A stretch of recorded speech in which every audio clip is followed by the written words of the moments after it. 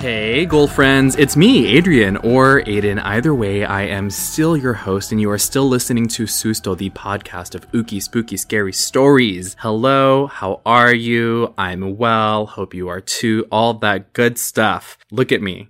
Consistently putting out content. I know it's only the second one since I've been back, but hey, you know what? Everyone is a win. Every single episode is a win for me, and I'm just so excited and happy to be doing them. So I know a lot of you all will probably skip through all of the beginning stuff, so I'm just going to go ahead and not take too much of your time. I'm just going to give you the rundown, and you know where to follow me online. That's at Susto Podcast on Facebook, Instagram, Twitter, and TikTok. I'm actually putting some really fun clips on there. I never expected to have that much fun with Susto and TikTok, but I was like, hello, duh, they go hand in hand, at least to me. So I put out some really cool stuff about some Patreon goodies that I just sent out last week. I collaborated with that artist that I mentioned whose TikTok comment section Susto was mentioned in. It's at Hey You No Way on TikTok. Her name is Amanda. She did this amazing piece based on the Dancing with the Devil story, and we collaborated. I reached out to her and she was so down. She's super cool. She's actually selling a digital version of that piece of art online on her website. You can find it through her TikTok, through her Instagram. I've tagged her on both of those videos, so make sure you go to my TikTok and then look her up, and you can see the collaboration that we worked on, and it's just like this red foil version of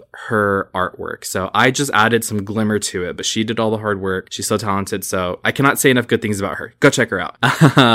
But that's why I want you to follow TikTok, because it's opening, some really cool doors for the show and for us and for you, my ghoul friends. And speaking of the Patreon, if you want to sign up to be a patron, you can do that at patreon.com/SustoPodcast. Thank you so much to those of you who have signed up, new patrons, after just listening to the show, just starting to listen to it. Some of you a week ago. So I'm so excited. Welcome to the Susto fam. Some of you are best ghoul friends now, and you're going to get a lot of that cool stuff when you sign up for Susto. If you want to see all the benefits that patrons get, you can go peruse, see if any of that stuff looks interesting to you, and then make a decision, Also, I do have a letter from the beyond that I'm going to be sharing right before I get the story started. So if you have your own story that you want me to share on the show and on the socials, or even, again, if it's a picture, a video, an audio recording, whatever it is that's paranormal or creepy and you want me to share it, you can send that to me to sustopodcast@gmail.com. You can leave it in a 5-star review or rating wherever you listen to the show, or you can send it to me in a DM on any of the social medias, and you already know what those are. So I'm going to go ahead and read you the letter from the beyond that I have. Okay, so this letter from the beyond, I just have one for you this week, is from Instagram user at El Santo Ale. Thank you so much for sending this in. Ale writes, okay, so my mother's story. She was in her 30s. She's now 62. At the time, she had 3 kids, and she used to go to Reynosa a lot since it's really close to where we live. This night, she went out clubbing with her friends and left her kids with a babysitter. So she's out and having fun, and the sun still has about an hour to come up. Okay, mom, staying up late. They continue, so she decides to go home. But none of her friends want to accompany her, so she goes alone, heels in hand. She's walking on the sidewalk on the way to the border when all of a sudden the street starts getting foggy,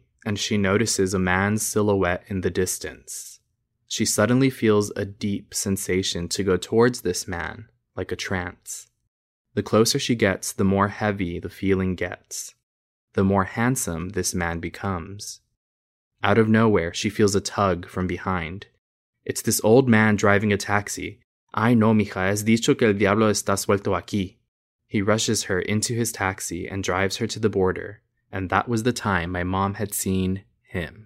Not the devil trying to pick up your mom. No, but really, that's his... thank goodness for this kind, good-hearted, pure taxi man. Was he even really a taxi man? Maybe he was like an angel in disguise. That was your mom's guardian angel. But you should ask her. I wonder if she believes in guardian angels. In stories that we've heard before about the devil, it's always that it's kind of like vampiric in a sense, where it's always like, oh, I was put under a trance and I felt this something drawing me towards him. And it's always that sensation. But hey, you know what? Someone was looking out for your mom, whether or not that taxi driver was an angel or just a regular human being. Thankfully, they were there for her and they saved her, because even if it wasn't the devil, some strange man off in the distance in the dead of a night, no thank you. That's scurry. If you all have any stories like this, any guardian angel stories, feel free. Okay, send them to me, but I'm gonna share one with you. This reminded me. So I fell, me, Adrian or Aiden, either way, I fell when I was a kid. Like, I'm talking like 7 years old. Is that second grade? I want to say it was second grade, but I fell from the balcony of a second floor, an apartment complex. Me being a child, a stupid child, and like not listening to my parents, I snuck out of the apartment because we were visiting family up there, and I was playing on the railing of the stairs, but it had drizzled the night before. But my little child brain, not fully developed brain, did not put together, hey, this is a dangerous situation. You are hanging off of an edge from the second floor of a building, and the only thing you're holding on to are these now slippery because it rained stair railings.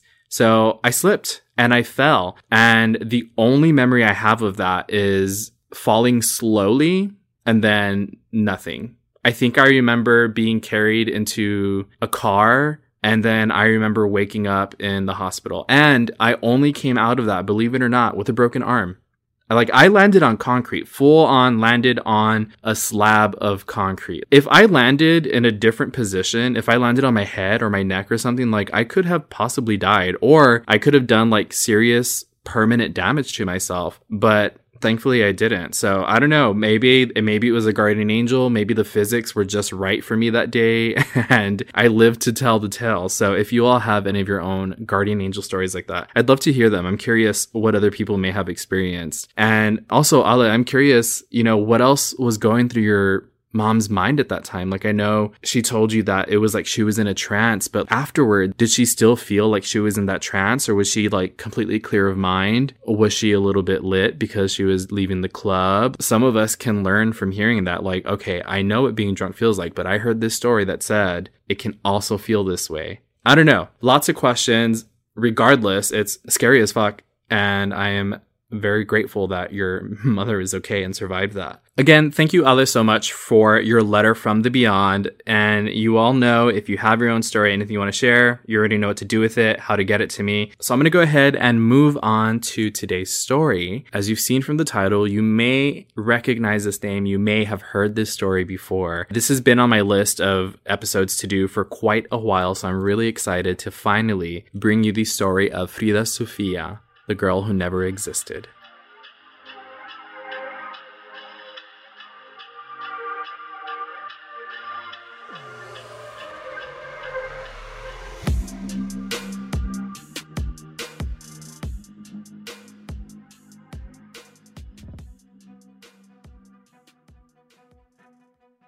Rescue workers were laboring round the clock to save a 12-year-old girl who had miraculously survived Mexico's devastating earthquake, but remained trapped in the ruins of her collapsed elementary school. Television channels broadcast breathless updates describing how the rescuers were inching closer to the cavity where the girl was buried alive. On September 19, 2017, tidbits of information about the child, who some began to identify as Frida Sofía, trickled out. Some reported that she was with 5 other children, some that she had spoken to rescuers who claimed to see her wiggling her fingers, and others that she had been sent water. But a day later, the world learned the truth. Frida Sofía did not exist. There was no student by that name. There was no girl trapped in the ruins of the school. So how did the nation, including emergency medical workers, some officials, and news outlets, get it so wrong? The Enrique Rebsamen school collapsed on that Tuesday when a 7.1 magnitude earthquake hit Mexico City. People rushed to pull injured children from the school, but hope soon dwindled. By evening of the next day, the military, the police, and local volunteers had been digging for more than 24 hours. That is when reports emerged of a girl who was alive inside the rubble, a story of hope when a devastated country painfully needed one. It is unclear who first made the claim, but Televisa, the country's largest television news network, was the first to air the report.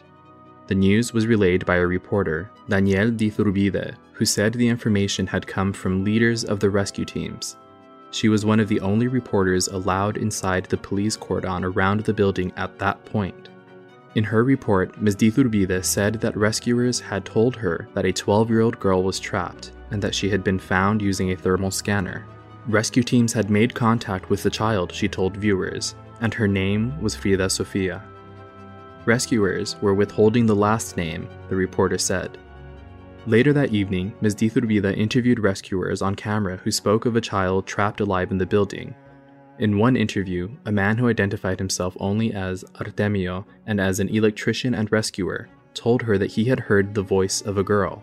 Yes, some very faint voices of a girl, apparently called Sophie, he said. I asked, your name? The man said. She said, Sophie. The Associated Press quoted another rescue worker with a similar story. The New York Times, among other news organizations, published this report. Rescue worker Raul Rodrigo Hernandez Ayala came out of the site Wednesday night and said that the girl is alive, she has vital signs, the news agency reported, and that 5 more children had been located alive. There is a basement where they found children. According to the report, helmeted workers spotted the girl buried in the debris early Wednesday and shouted to her to move her hand if she could hear. She did, and a rescue dog was sent inside to confirm she was alive. One rescuer told local media he had talked to the girl, who said her name was Frida. At the time, the military also had a rescue and search dog on site named Frida, which may have contributed to the confusion. The story grew from there as more news outlets reported the information. Soon, #FridaSofía was trending on Twitter. It seemed that most rescuers were working under the assumption that a girl was alive in the rubble. Footage taken by one journalist at the scene showed a rescuer shouting to a colleague and asking where he should dig before being told to focus on an area. Most journalists could not get close to the scene. They were relying on rescue workers rather than officials to relay information. Many of those workers had been on the site for hours. Then, officials began to repeat parts of the same story. On Thursday morning, a Navy officer, Admiral José Luis Vergara, told Televisa that there appeared to be a girl inside, but that they could not pinpoint her location. There's a girl alive in there. We're pretty sure of that, but we still don't know how to get to her, Admiral Vergara said. During the rescue, soldiers and Marines with specialized equipment such as heat sensors and sensitive microphones searched the school site for signs of life, and claimed to have found Frida Sofía. Rescue workers were even said to be feeding her milk down plastic tubes. But then the discrepancies started to emerge. No distraught family members came to the school. None of the surviving staff or students knew anyone of that name. Then the Navy backtracked. The Naval Secretariat said in a statement that 11 children had been rescued from the school, and that the bodies of 19 children and 6 adults had been recovered, but no students were believed to still be trapped inside it, he said. The body of a 7th adult was discovered on a Sunday. We want to emphasize that we have no knowledge about the report that emerged with the name of a girl, the Navy's Assistant Secretary, Ángel Enrique Sarmiento, said. We never had any knowledge about that report, and we do not believe, we are sure, it was not a reality.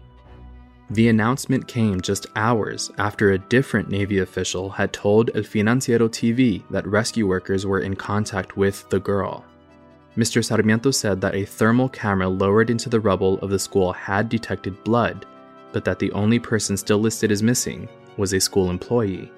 At least one body was removed from the rubble after the Frida Sofía story emerged, that of a 58-year-old woman, and it could have been her fingers that rescuers had seen.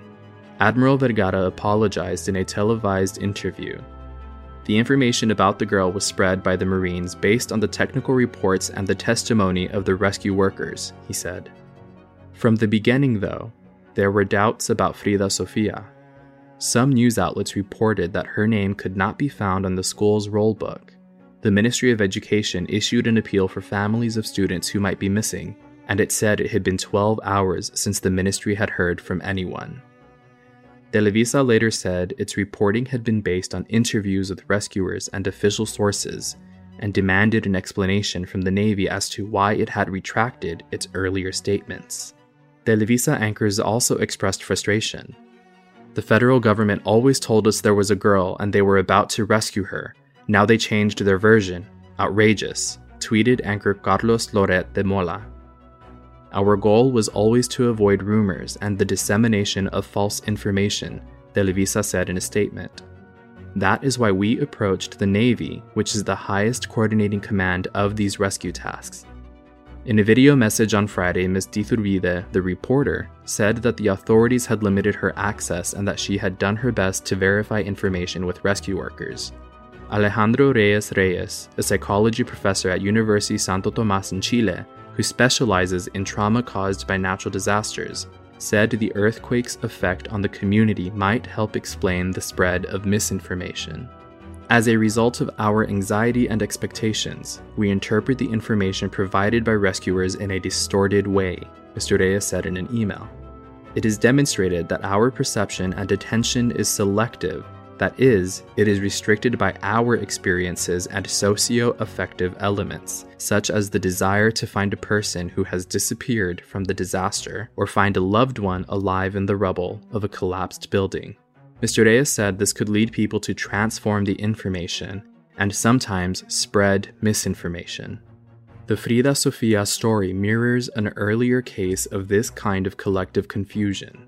A Spanish newspaper, El País, reported a similar case in 1985 after a devastating earthquake that hit Mexico City 32 years to the day before the most recent quake. Rescuers spent days digging for a 9-year-old boy called Monchito, only to find out that he did not exist. At the time, the psychologist called the episode a result of collective psychosis.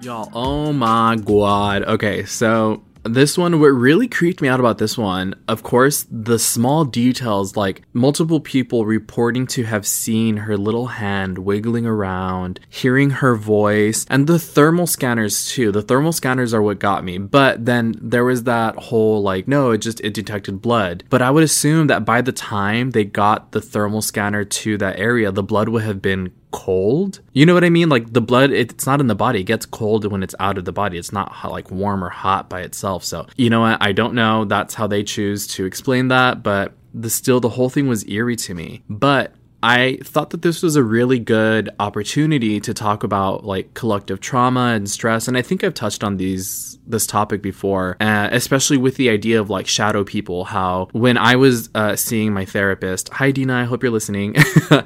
She had explained to me how a response to stress, and not even diagnosed PTSD or trauma, just a natural response to stress, is to hallucinate. And so she asked if I had ever seen shadow people, and I was like, yeah, I've seen them before, and it always creeps me out because it's I see someone in the corner of my eye, or I see someone off in the distance, and then when I really, really focus, there's nothing there, or when I turn, there's no one there. And so she explained to me that we as people, we have these natural responses and these micro stress induced hallucinations, and they're not always visual either. Sometimes they're also an audible hallucination, so you'll hear things, or you'll hear your name, or you'll hear your brain as a response. If for whatever reason, I don't remember what the reason was she gave, but it's just it kind of comes up with these things. And so it's not a full on, you're immersed into a hallucination, but these hallucinations, they peek into your brain and into your reality. Not so much, again, that your own reality is shifting. I think this is a good time to kind of speak on this. We're 3 years into this, and I know a lot of us are very, very stressed out. Some of us are very comfortable and, that's fine. We have to find a way to navigate this and to live. But I feel it made me think of this thing that I think I read it somewhere. I'm not sure if I heard it. Many of the references that I make. No, I think I heard it in a different podcast. They were talking about the Fox sisters, which are these two sisters that kind of they were basically influencers in the 1920s.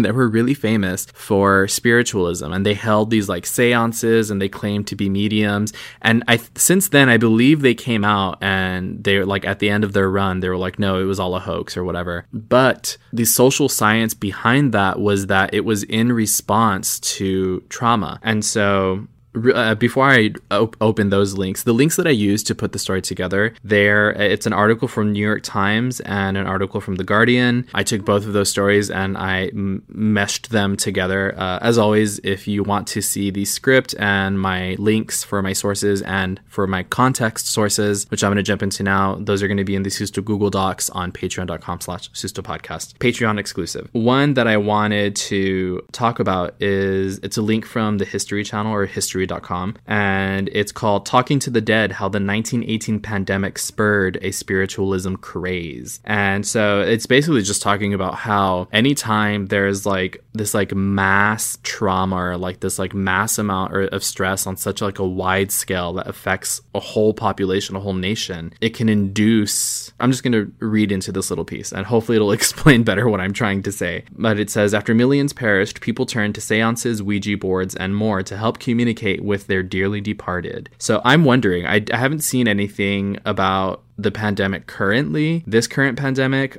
but I would love to see if there's any studies on that about, how people are reacting to this pandemic and if there has been an increase in spiritualism and stuff like this, like these seances, Ouija boards, even though these tools and these practices are part of other people's belief systems. I don't want to invalidate that or discount that at all. I'm saying that some people may turn to this as a result of their stress or their trauma or what have you. So okay, so yeah, I'm going to read the beginning, like the first couple paragraphs of this. It's pretty lengthy. I think it's a really good read. So it says, when the influenza pandemic hit the US between 1918 and 1920, Americans wanted answers. Their questions weren't limited to what caused the pandemic or might prevent the next one. They struggled with more eternal concerns, such as what happens to us after we die and whether it's possible to communicate with dead loved ones. The flu pandemic wasn't alone in spurring this search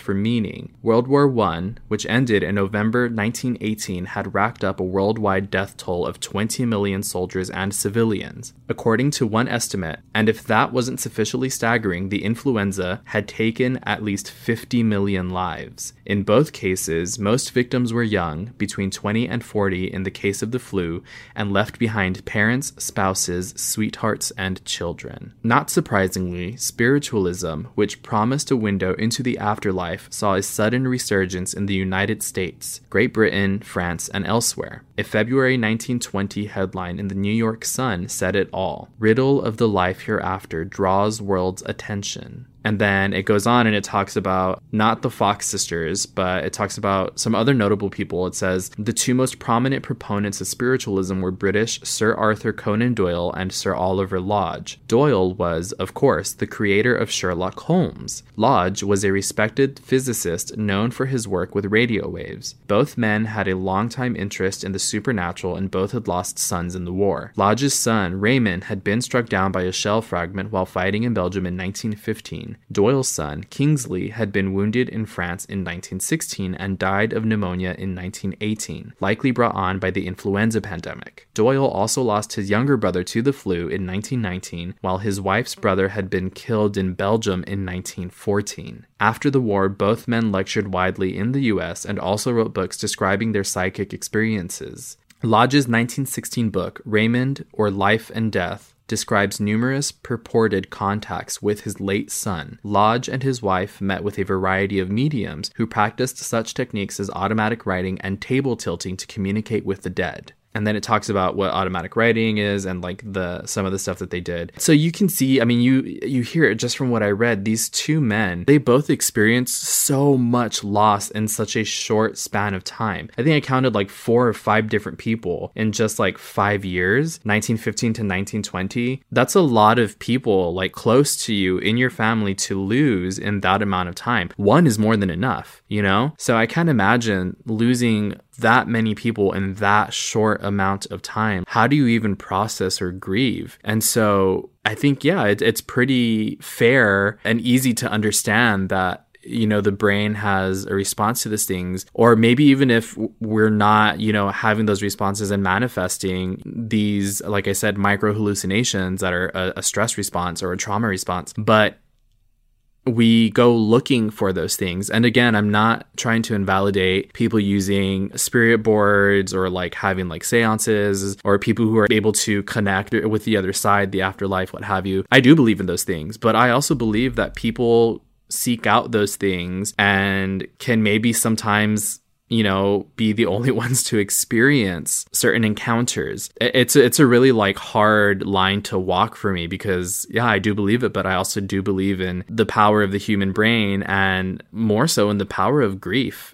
and like sadness. That those are really, and loss, you know, those are really powerful feelings. Yeah, it makes sense that people would turn to these systems and to these practices to try and make a connection. And whether or not they work, that's a different story. But hey, maybe that's what it was, is like it worked for one person and then it was a domino effect. People were like, oh, well, it worked for them, so I'm going to try it. And then it just like was just this boom in spiritualism because people were hoping to actually connect with their loved ones. Unfortunately, if you know a lot about spiritualism in the 1920s, which I've listened to a lot of podcasts and read a lot of articles about, you'll also know that there were a lot of fucking scammers out there that were just taking people for what they could while exploiting their grief. And so that's why I try and like walk that line of like, I believe, but I'm also cautious about what other people are actually experiencing. More so because of scammers and like horrible people out there that want to exploit people who are grieving and trying to process loss because they're wanting to take advantage of that for financial gain. Yeah, I just thought it was cool because it was just a really interesting comparison how people responded to the 1920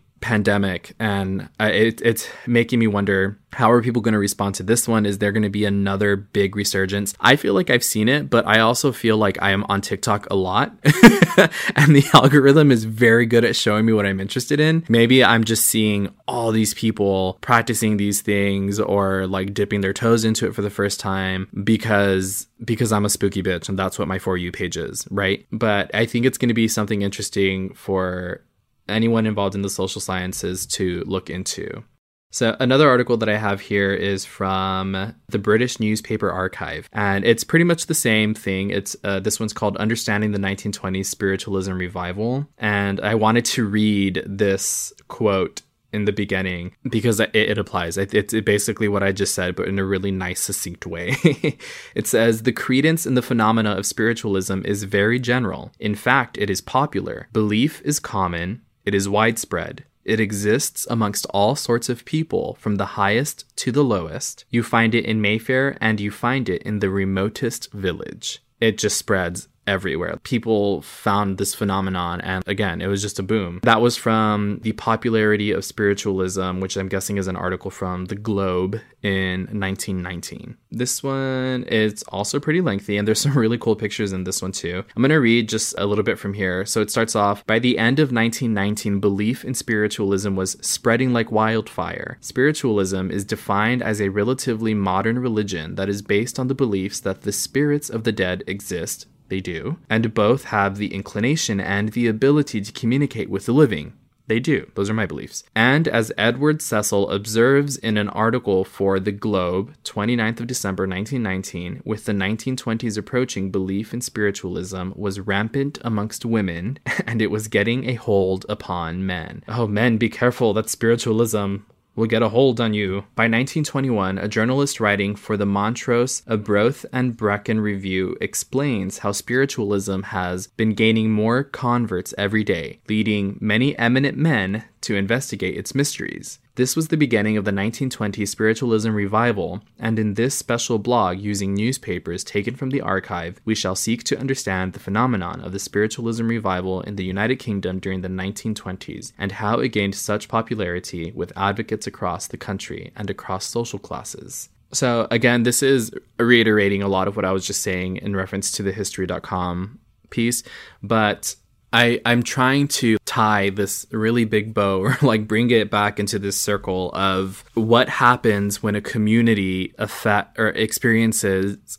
trauma like that. Because even at the end of the story from one of the articles, it ends with, "At the time, a psychologist called the episode a result of collective psychosis." I feel like maybe that's what happened. You know, it could be, it was just like, you know, like the telephone game, like misinformation can spread really fast. But I also feel as though this was a big possibility. You know, these rescuers, a lot of them were volunteers. And even if they were officials, a lot of them were from that community that was struck, around that school. A lot of them maybe had family members that either worked at or were students at the school. We don't know who these people were as individuals. We don't know their lives and who they may have lost, or like may have been like scared to have lost. And so they could have been experiencing susto, and that was their response, was someone maybe really did see a little girl's hand wiggling around, and maybe someone actually did hear this little girl's voice, but it turned out that she wasn't there. But by then, you're in rescue mode. Literally, they're in rescue mode trying to save whoever they can find. And so it's like a really cruel trick that the brain played on this person, and then it took off because, of course, these numbers needed to be reported and people need to plan. And so, yeah, of course, everyone's going to know as fast as possible that there is a little girl still trapped down there. This next one that I found, it's from IGI Global, publisher of Timely Knowledge. And this is titled, and it's also very interesting, copyright 2020. So yeah, it makes sense. It's titled Spiritualism and the Resurgence of Fake News. I'm just going to read the abstract because this looks like a whole entire, it's a book. It's a whole book, but it's very interesting that this is so niche. Like, this is what I love about doing this show, is find these such like super specific topics, and it's a whole book. It appears to be an academic source to me. It has a DOI number, which I'm guessing is like the ISNB or whatever it is, like when you get a textbook. There's an abstract, there's chapters and stuff, but either way, I'm going to read just a little bit of the abstract. It says, this chapter explores the spiritualist movement and its rapid growth due to the formation of mass media, and compares these events with the current rise of fake news in the mass media. The technology of cheaper publications created a media platform that featured stories about spiritualist mediums and communications with the spirit world. These articles were published in newspapers next to regular news, creating a blurred line between real and hoax news stories. Laws were later created to address instances of fraud that occurred in the medium industry. Today, social media platforms provide a similar vessel for the spread of fake news. Online fake news is published alongside legitimate news reports, leaving readers unable to differentiate between real and fake articles. Around the world, countries are actioning initiatives to address the proliferation of false news to prevent the spread of misinformation. This chapter compares the parallels between these events, how hoaxes and fake news begin and spread, and examines the measures governments are taking to curb the growth of misinformation. It's using the example of how fast spiritualism spread in the 1920s and how far it spread without social media, and how we have social media now. Yeah, like this is not new. Like the spread of misinformation is not new. And it's this, again, it's what it could have happened at the rescue site, where someone may have experienced something, they really may have seen or heard something, and then they had to report it, and then it was picked up by local media, and then other media was sharing that story, and so it's very easy for that misinformation to spread, even though it was based on someone's real trauma response or real response to a stressful situation. Okay, I have one final link here. This is from The Conversation. It's a website, theconversation.com. It says, as spiritualism's popularity grows, photographer Shannon Taggart takes viewers inside the world of seances, mediums, and orbs. This one, it's like a photojournalist, a photographer sharing her series, but she's talking again about spiritualism, which is more so what this episode was about, and not about Frida Sofía, because she turned out to not be a real person. So unless, maybe she was from a different time.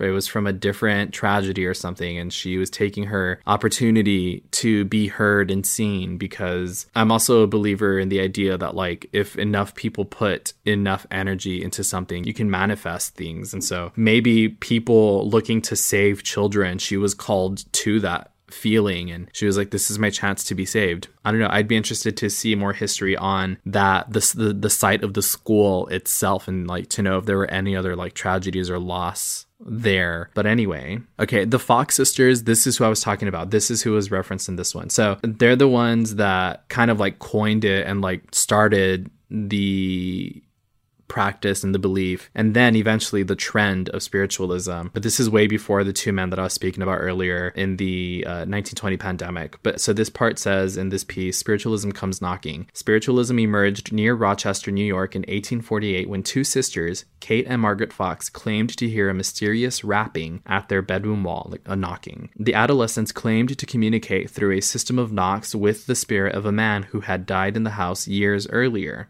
News of the phenomenon traveled quickly, and the girls appeared before crowds demonstrating their purported abilities. Soon, reports of similar phenomena occurring across the United States appeared in the press, and the possibility of speaking with the deceased fueled the popular imagination. So that's all I'm going to read from that one. Again, that's theconversation.com, and you can find all of these links in the Susto Google Docs. I really just wanted to stress this idea of how people respond to these stressful situations. And I mean, living through an earthquake alone, I'm sure, is terrifying. I've never experienced one, but a 7.1 magnitude earthquake, I'm sure it rocked this entire city, like this entire population of people. But then on top of that, like something as sad as school, like a literal school, like school children having to be rescued and pulled out from this collapsed building. That's sad, you know, that pulls at the heartstrings, and that I'm sure like even though the community came together to try and save as many people as possible, like there's still this response of really bad negative feelings, and the brain is going to take over at some point, the body's going to take over at some point, and yeah, I personally believe that that's what happened, that someone really did see a little girl's hand, and someone really did hear this little girl's voice. And whether or not she was a manifestation of stress or a manifestation of the community's accumulated energy, it happened. But then she turned out to physically not be there, and so people were like, oh, it was not a hoax, but it was all just a result of misinformation. It's just all very interesting and sad. And it was recent. That was in 2017, like 2 years before the pandemic started. Wow. Anyway.